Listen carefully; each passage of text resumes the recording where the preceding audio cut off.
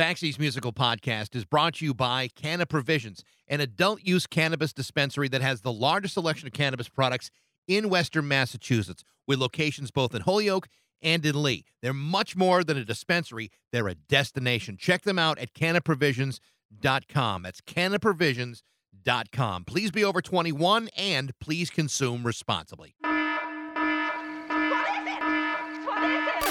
It's Baxi's Musical Podcast.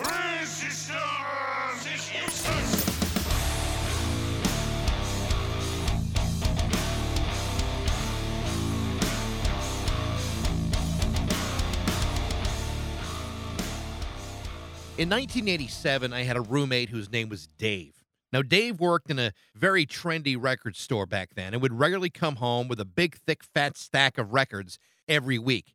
Now, most of them were for bands that I was not even aware of, at least not yet. But on occasion, he would get his hands on stuff that I did enjoy. And on this particular summer day, Dave presented me with a copy of the 1987 self-titled album by Echo and the Bunnymen, an album that, I should point out, had been signed by 3 members of the band. And I was such a big fan of the Bunnymen back then, I thought this was great. But because it was a signed copy, Dave insisted that it never get played, because doing so would decrease the value of this particular record. Now, I ignored that suggestion and played it anyway because I never had any intention of selling it. I only had plans to play it, and play it loudly. 35 years later, the record is still in my possession, and I'm talking to Echo and the Bunnymen guitar player Will Sargent today, so today is a pretty big day. Now, depending on who you want to believe, the very second best band to ever come out of Liverpool, England, was the Beatles. There are also some people who would tell you that the Beatles were slightly better than second place. A compelling case could be made either way, because there's also a very good chance that either number 1 or number 2 on that list was Echo and the Bunnymen. Since 1979, Echo and the Bunnymen have released 13 studio albums, 10 live albums, and 30 singles. And between 1979 to 1987, the classic lineup of Echo and the Bunnymen, featuring Will Sargent, Ian McCulloch, Les Patterson, and Pete DeFreitas, hit the UK Top 40 12 times with classics like The Killing Moon, The Cutter, Lips Like Sugar, The Back of Love, Never Stop, Seven Seas, and quite a few more. This was a band that was built on an undeniable legacy throughout the world, and Will Sargent has been through every single step along the way. In fact, he's the band's longest-serving member, and while Will Sargent and Ian McCulloch have been touring over the last few months, Will was able to release the first of 3 autobiographies, the first one entitled Bunnymen, which is now available wherever you buy books. And as a longtime fan, it was a hell of a thrill to finally get a chance to talk to the guy who signed my record, Will Sargent from Echo and the Bunnymen, on Baxi's Musical Podcast.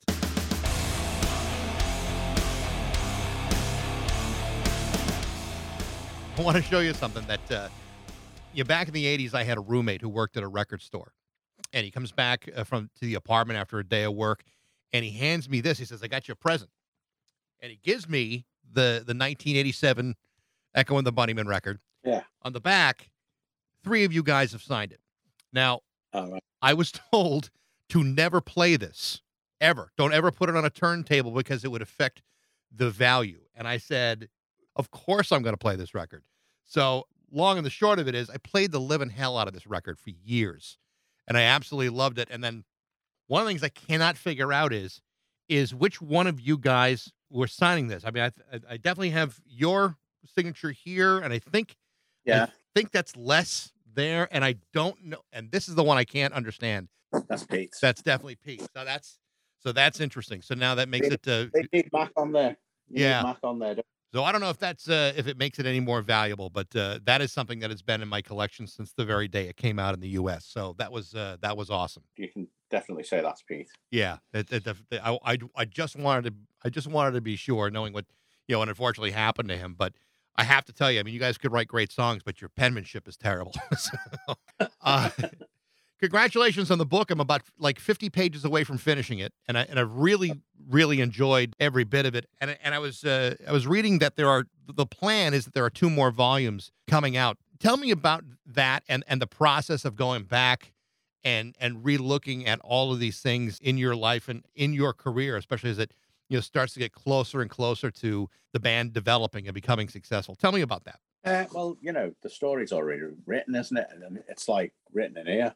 The way I see it, it's probably not the same way as like Les or Pete or Matt would have seen it. You know what I mean? But it's my story, so that's it. This is the way I've seen it, and as far as I'm concerned, it's the true version. So I like to be kind of fair with everybody, and yeah, it's not that difficult because it's and plus, like, it's brilliant having the internet because you can go back and you get the exact day when you did a particular gig where something weird happened. Like I'm just about to write about a gig with Madness and Bad Manners, and it was like an experimental kind of like lineup, because these sort of like skinhead bands or whatever, So Bad Manners go on, they started getting a load of grief because they had a black drummer from the crowd, and they managed to get through their set. We went on, they hated us, and we were getting bottles thrown at us and all that. It was in the days when you could still have bottles in the auditorium or whatever. It was in this place called Electric Ballroom. It was in London. I went there to see the Ramones as well, but at the same time. And so we're getting bottled off, and we lasted about 3 or 4 songs. And it was all like Skinhead, Zeke Hyland, chanting, all that stuff. It was a weird period over here where the far right had become like a thing, and they sort of drafted in the skinheads as their kind of stormtroopers, who would all just get used like puppet, like a puppet situation from these like nutters that were, That always seemed like a really weird thing to have developed, in post-war England. I mean, England, London was bombed, and you talk about the ramifications of World War II. It seems weird to me that there would be so much alliance with, Nazism with the skinheads in that environment. It just seemed like a very strange thing to develop out of what England had just been through 15 plus years ahead of then. Yeah, well, I don't think there's a lot of thought goes into it. Not like sitting around, discussing it in a philosophical manner. It's just like they like to ruck, they like to have a fight, and they like to point fingers at people, and it's the people that they were like sort of in the sort of leadership, right? They're the ones that regulating these, not exactly A grade students or whatever. Like I wasn't, but I'm not saying there's anything wrong with that, but they weren't exactly deep thinkers, most of them. So whose great idea was it to put you on the same stage as Madness and Bad Manners? Well, that's one of the things in research, and I spoke to Bill Drummond about it. He remembered it. We couldn't remember who it was like. Yeah, we want to do this kind of radical mix up of the bands, the new bands coming through. It's like it was probably it was 1980. Might have been 79. I'll have to look at the dates, but I'm pretty sure it was Pete DeFreitas' first gig. That's a hell of a first gig.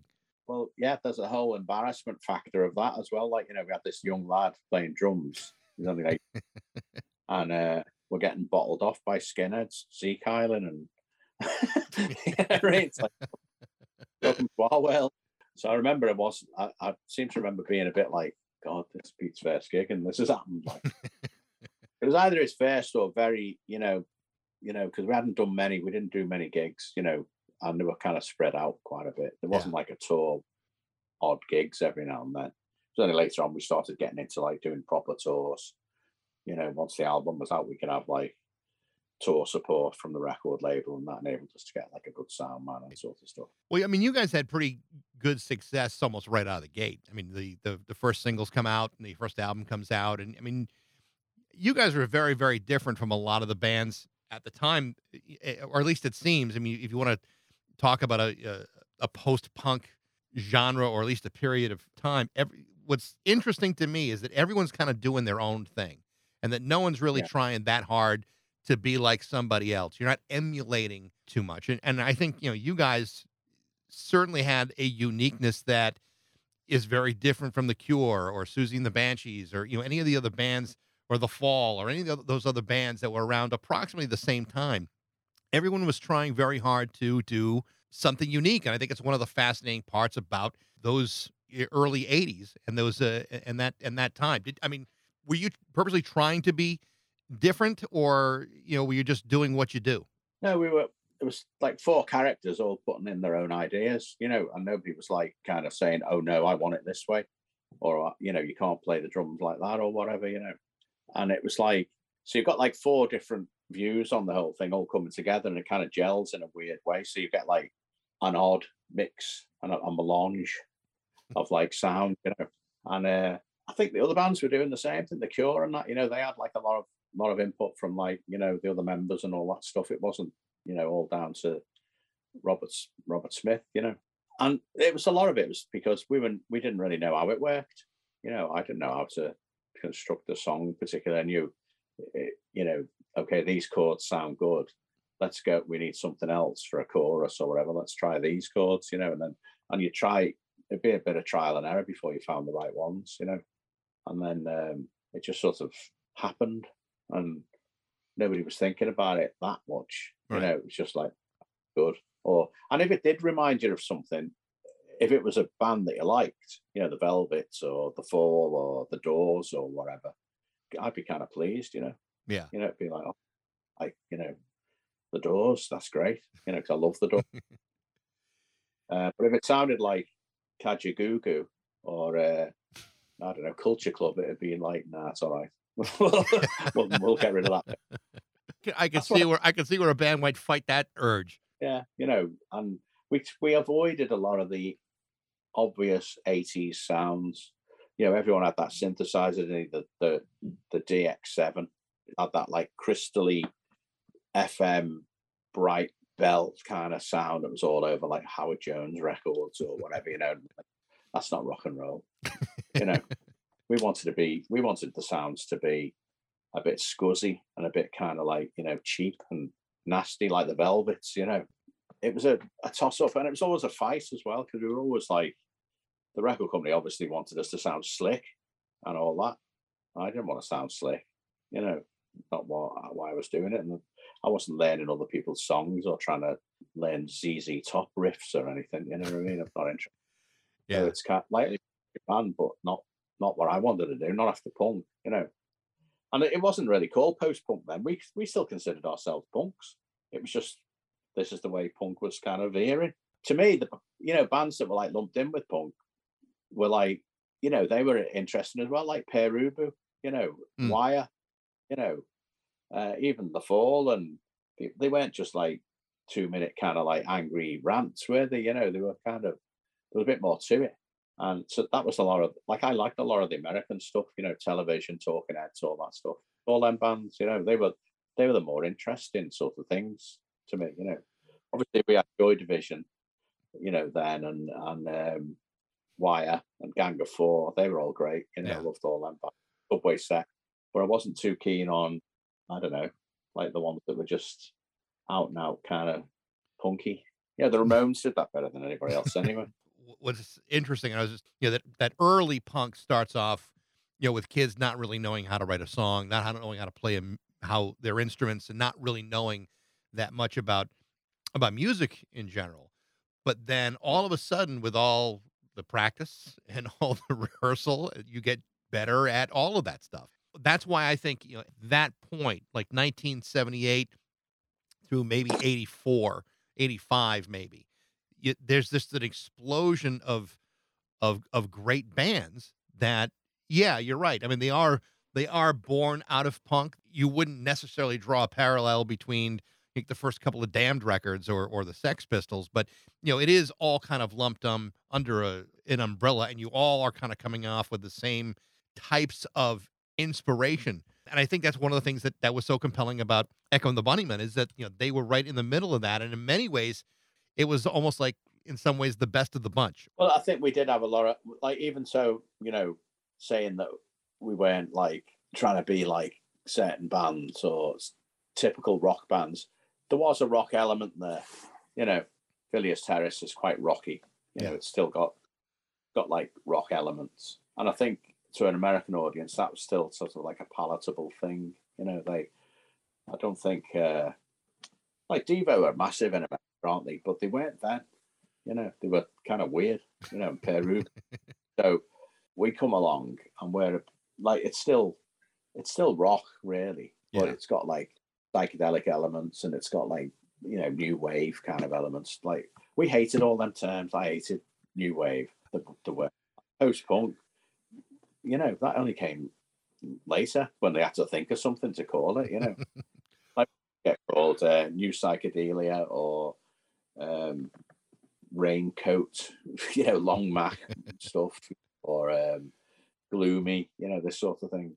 We did like gloomy stuff. You mentioned in the book the kinds of music that you were listening to when you were young, and Jethro Tull was a band for you. But then there were also other bands that not just influenced you, but they really influenced a lot. Status Quo, Dr. Feelgood, the sensational Alex Harvey Band. I mean, those are like three bands that here in the States are almost unheard of. I mean, apart from maybe one hit there from Status Quo or whatever, but they had no influence here in the United States, but they had massive influence in the UK. Tell me about those bands and why they were important to you. Well, Dr. Feelgood, they had this great guitarist called Wilco Johnson, who could sort of play lead and rhythm at the same time, because he did this weird flicky thing on the guitar where he'd sort of strum it down, and then on the way up, his fingers had moved a little bit, and he'd do like a little riff on the way up. So it was kind of like, how the hell's he doing that, And they, when you went to see them, you were just waiting for Wilco to kick off, because the place used to just go nuts, They were just basically rhythm and blues songs, There were a lot of them were cover versions, old songs, Alex Harvey Band, they had a theatrical element that was like Alex Harvey's attitude on stage was not a million miles away from Johnny Rotten. No, it wasn't. Disdain for the audience, there was like that sort of thing. But they had a sort of comic book kind of vibe about them as well. They were they were like almost like superheroes or something. They all wore like kind of type jumpsuits and stuff. And it sounds really cheesy, but when you're 14, it was great, Yeah. As I'm reading the book, I'm going onto YouTube to say, well, I don't know enough about the Alex Harvey Band. So I went on YouTube and tried to see exactly what you described. And I saw it. I'm like, okay, I can see. If I'm 14 years old, you're absolutely right. That would be one of the bands I would fall in love with. The same reason why, people like, I don't know, them hair bands in the 80s, when you're that age, you like all that stuff, I don't know why. It's just, you want your pop stars and your rock stars to be larger than life. And so was Wilco Johnson, and so was Lee Brillo, the singer with Dr. Feelgood.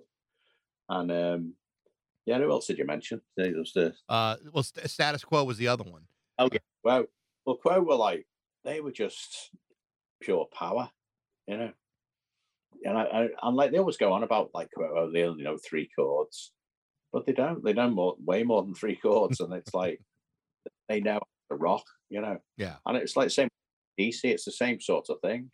AC/DC became massive worldwide. Quo were just as good.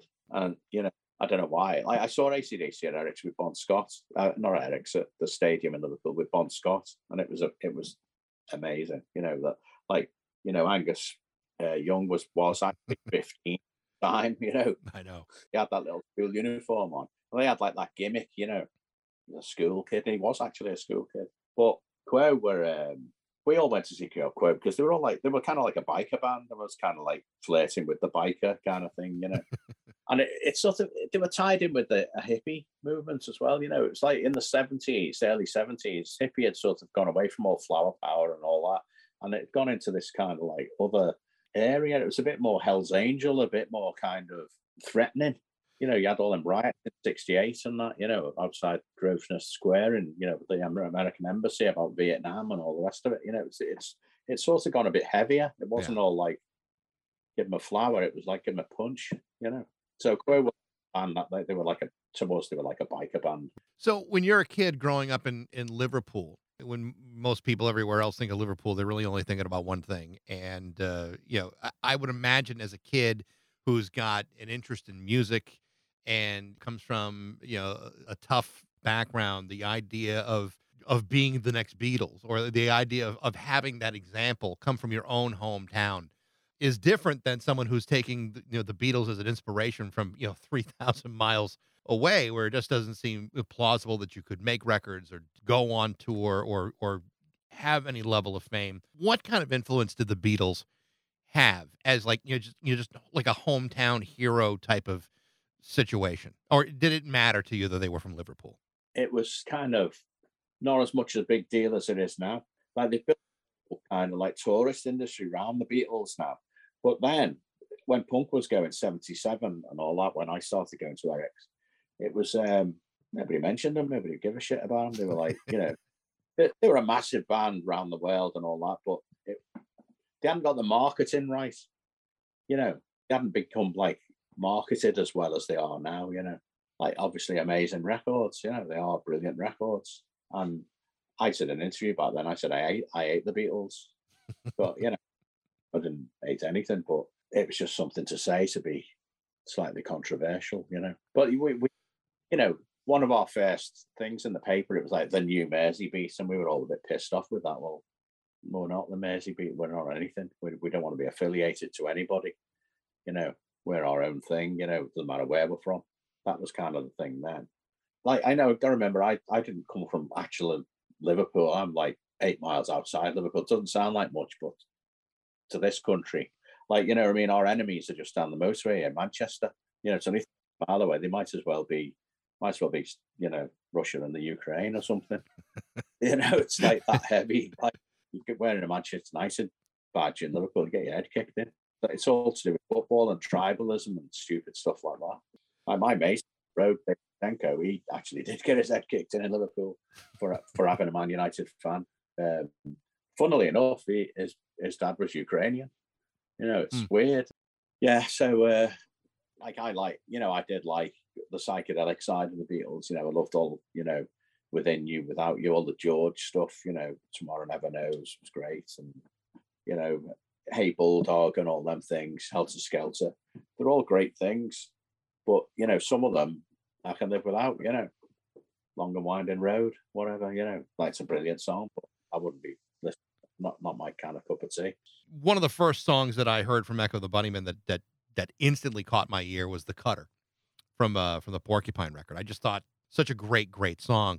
As I'm reading, I'm reading the story about the record company's reaction to Porcupine, and that it wasn't particularly favorable, and that they wanted you to re-record the entire thing. And I can imagine, as a young man who's trying to establish his career, when an authority figure tells you to do it all over again, and you're proud of what you've done, that the reaction to that probably isn't exactly, "Oh no, we'd be happy to re-record it again." Tell me about the relationship that you guys had with record companies, because I know that's not the only incident in which there was some disagreement about the direction you were going in. Yeah, we got that all the time because like I say, we were coming from kind of an underground world of La Fall and Subway Sect and all this sort of stuff, and they wanted us to sound nice, and like we wanted to sound how we wanted to sound. Like it's weird. All these people on the outside, they think they know what you should sound like when you're the one playing the bloody stuff. And like, to be fair, they did stick with us. They stuck with us. Probably nowadays we'd have been dropped. The first record, although it might have seemed successful or whatever, it only sold 30,000 copies or something, which is not a lot. Even then, like it'll sell more than that now, but then it wouldn't have. It was like nothing really. I think eventually we got a silver disc for it or something. We were always arguing with them. It was like, why have you done it like that? Because that's the way we want it to sound. Like, they couldn't get their heads around it. Why don't you want to sound like Phil Collins? You know what I mean? Like, why don't you want to sound like these big production things? And they brought us in one day and they played us, Sledgehammer For Peter Gabriel.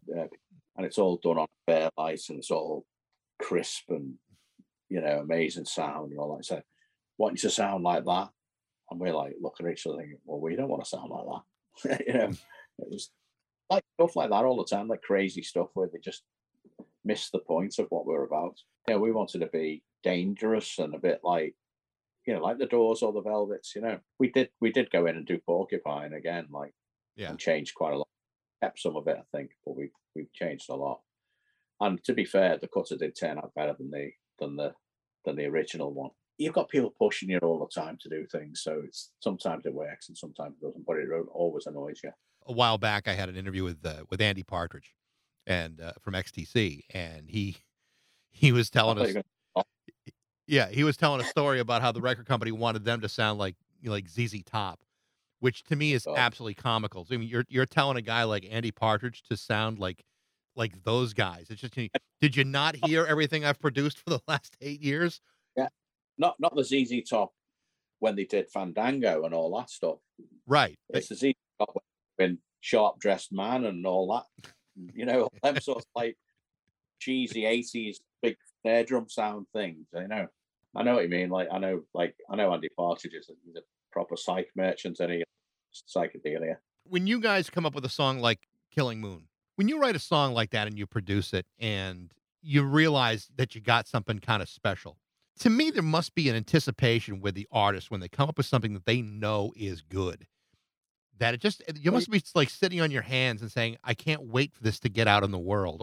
Or did you not see it as having the importance that it had for people? Like we all liked it and we thought it was great, but there was like elements in there that are a bit out there, and we don't know whether they've become accepted, Like there's like that whole kind of like in the choruses, it like sweeps in with like a reverse reverb thing, and it's kind of like it's not exactly happy, It's sort of grown into its own being almost like, through like people using it in films and all that stuff.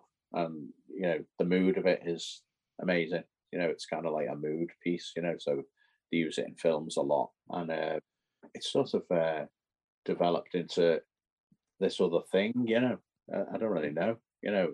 At the time I remember thinking this is great, but we put real drums on it at the beginning. Like, it's got real drums on, but they had like, like a proper drum kit with sticks. Pete had done like a whole thing with sticks, And I think it was Mac that said he didn't like the sticks. He thought it was too ordinary. And Really? he got Pete to. So this is like, this is a major deal. This is like you've got a 24-track recording. It's a tape. There's no click track. You know what I mean? It's not MIDI it all up and make it all synced up. We had to rub off all the drums, and Pete re-drummed it using brushes. So it gave it that sort of like real kind of almost like a jazzy kind of more loose kind of feel. Pretty sure it was Mac that thought of that, thought let's try it with the brushes, because he'd been experimenting with brushes and stuff, and we were really into that song Take 5, by Dave Brubeck. And there's like the whole drum solo bit in the middle, which is all like this sort of like amazing brush work. So we went into the studio in Liverpool and he redid it, but you had to just rub off the drums because it was it was 24-track tape. 10 of the tracks are probably drums. That's an amazing thing for somebody to do, without a click. Yeah. Just play it to the back. Just showed how great a drummer he was. I want to ask you about that Pete died in an accident after that album in '87, and then you guys fracture kind of after that. The band kind of falls apart, and Ian does his own thing for a while, and you and Les decide to keep things together. I mean, I know that was not an easy decision to keep going on, and it probably wasn't an easy decision to decide to take a break for a while, but I think in any band, you're always kind of fighting obstacles, whether it's internally, in this case, a death of one of your members. I mean, these are pretty significant obstacles to overcome. As a guy in the middle of all of that, and a guy that keeps, wants to keep this thing going, how hard was that of a decision to make, to keep going after losing Ian and Pete within a year? It was very hard, but it was like, the bloke from the record label phoned us up, and he knew, Mac was leaving and all that. And he said, why don't you just get another singer? And at that point, the relationship between us wasn't great, because he said it. It starts, think, well, maybe we can. Like Buzzcocks did it, Genesis did it, such and such did it. They've got them. Fleetwood Mac did it. You know what I mean? So it's like, it seemed to be like a thing that in the 70s or whatever, that people were always changing, members of bands and things and singers and stuff like that. So it was kind of, in my heart, I knew it was like a bit of a crap thing, but because the relationship was so weird anyway. And we've done 10, I remember we've done like 10 years of work to get to where we were. And it was kind of like, oh man, that's it. We're all just thrown on the scrap heap. It's the same thing happened with Pink Floyd, isn't it? It's like, when Waters left, and the others just carried on. Yeah. It's kind of forced a bad vibe. And it's still a bad vibe now. Yeah. Even worse. We did it and carried on. Then Pete got killed. And we thought, well, we've come this far, we'll carry on. The day that Pete got killed, Jake was fixing his motorbike. He was our keyboard player, Lat in Liverpool. And the lad that turned up to ask him, can you help me fix my motorbike, was Damon Reese, who became our drummer. Oh, really? That's weird, isn't it? It is weird. Like, So jump ahead a couple of years. You and Ian, at this point, I think, Les has decided to kind of retire from music, but you and Ian decide to reform the band and start performing again. What was the reaction that the two of you felt when you start playing live again? Were you surprised by the reaction? What did that feel like? When you're in a band and like everything has just happened as though it was destined to happen, you feel like you're invincible. It's a weird thing. It's like when he left, none of us were that bothered until like the reality hits. It takes time for you to sort of think, wait a minute, it was quite important. You know what I mean? Right. And it's just, you just kind of fall into it somehow. I don't know. Yeah. It's weird. You guys are, I know, as far as the tour, you're touring now, I know you postponed a bunch of dates and you will be touring again, but where is the status of you guys performing live right now? And you're doing a couple festivals, or at least you're scheduled for a couple of festivals, I think May or June.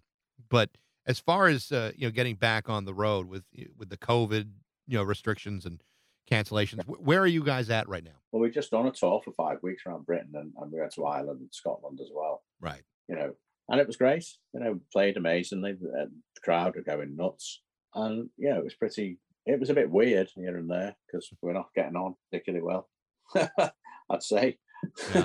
But that doesn't affect our playing. It doesn't affect our gig, Yeah. We still put like everything into that.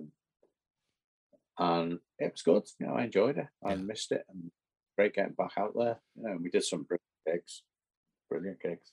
With your relationship with Ian as it stands now, I mean, can you foresee ever making new music again? I mean, I know you just re-released the first 4 records on vinyl, but as far as like new stuff, I mean, do you think that's still a possibility? Well, we have done some new stuff,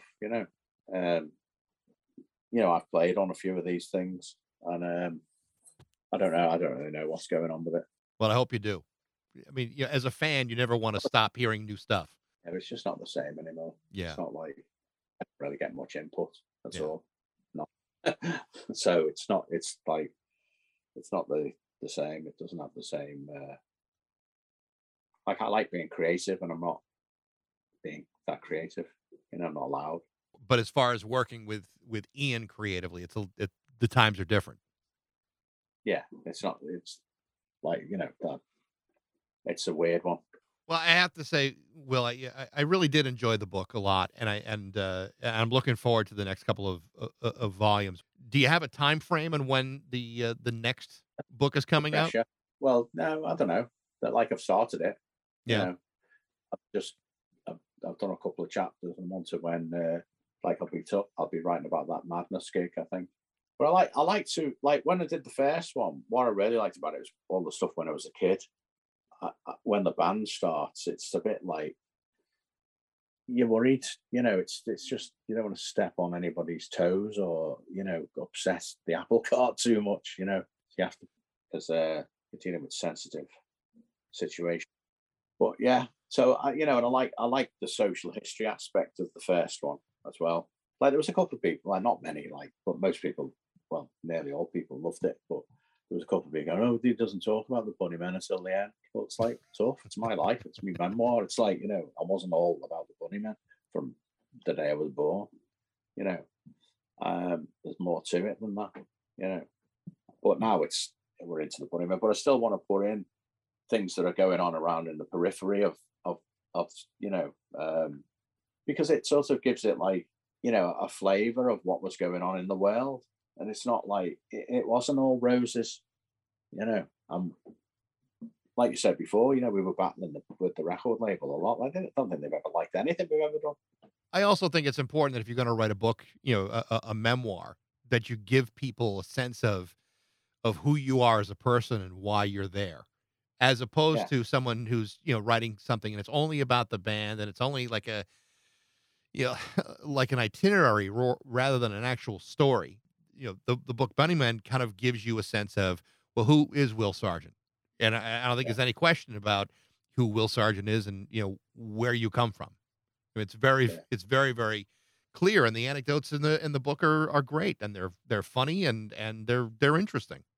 Well, they want to get the funny ones in there as well, like that, because we've had a lot of things that were funny, but things that are funny to you aren't funny to others, and you can, get into trouble. Well, I appreciate the time today. Best of luck with the book, and like I said, I'm looking forward to the next one coming out. Nice one. Thanks a lot. All right, I appreciate it. Bye-bye now. Yeah. The name of Will Sargent's book is Bunnyman. Volume 2 and 3 are still on the way. I hope you liked the show. If you did, you can like it, share it, subscribe to it, tell all your friends about it, and you can email me at bax@rock102.com. I'd love to hear what you think. Thanks again to Canada Provisions for their support, and you can support them by logging on to CanadaProvisions.com. We'll see you next time on Baxi's Musical Podcast.